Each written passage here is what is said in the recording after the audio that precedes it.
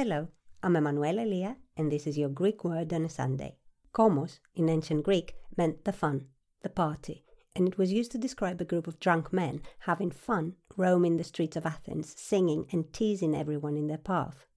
Odi means song, and when the state of being drunk and merry was linked to Dionysus in 6th century BC, a new form of theatre was born, one where you could tease, comment and criticize what was happening in the city in a fun and not necessarily proper way. Komodia, comedy.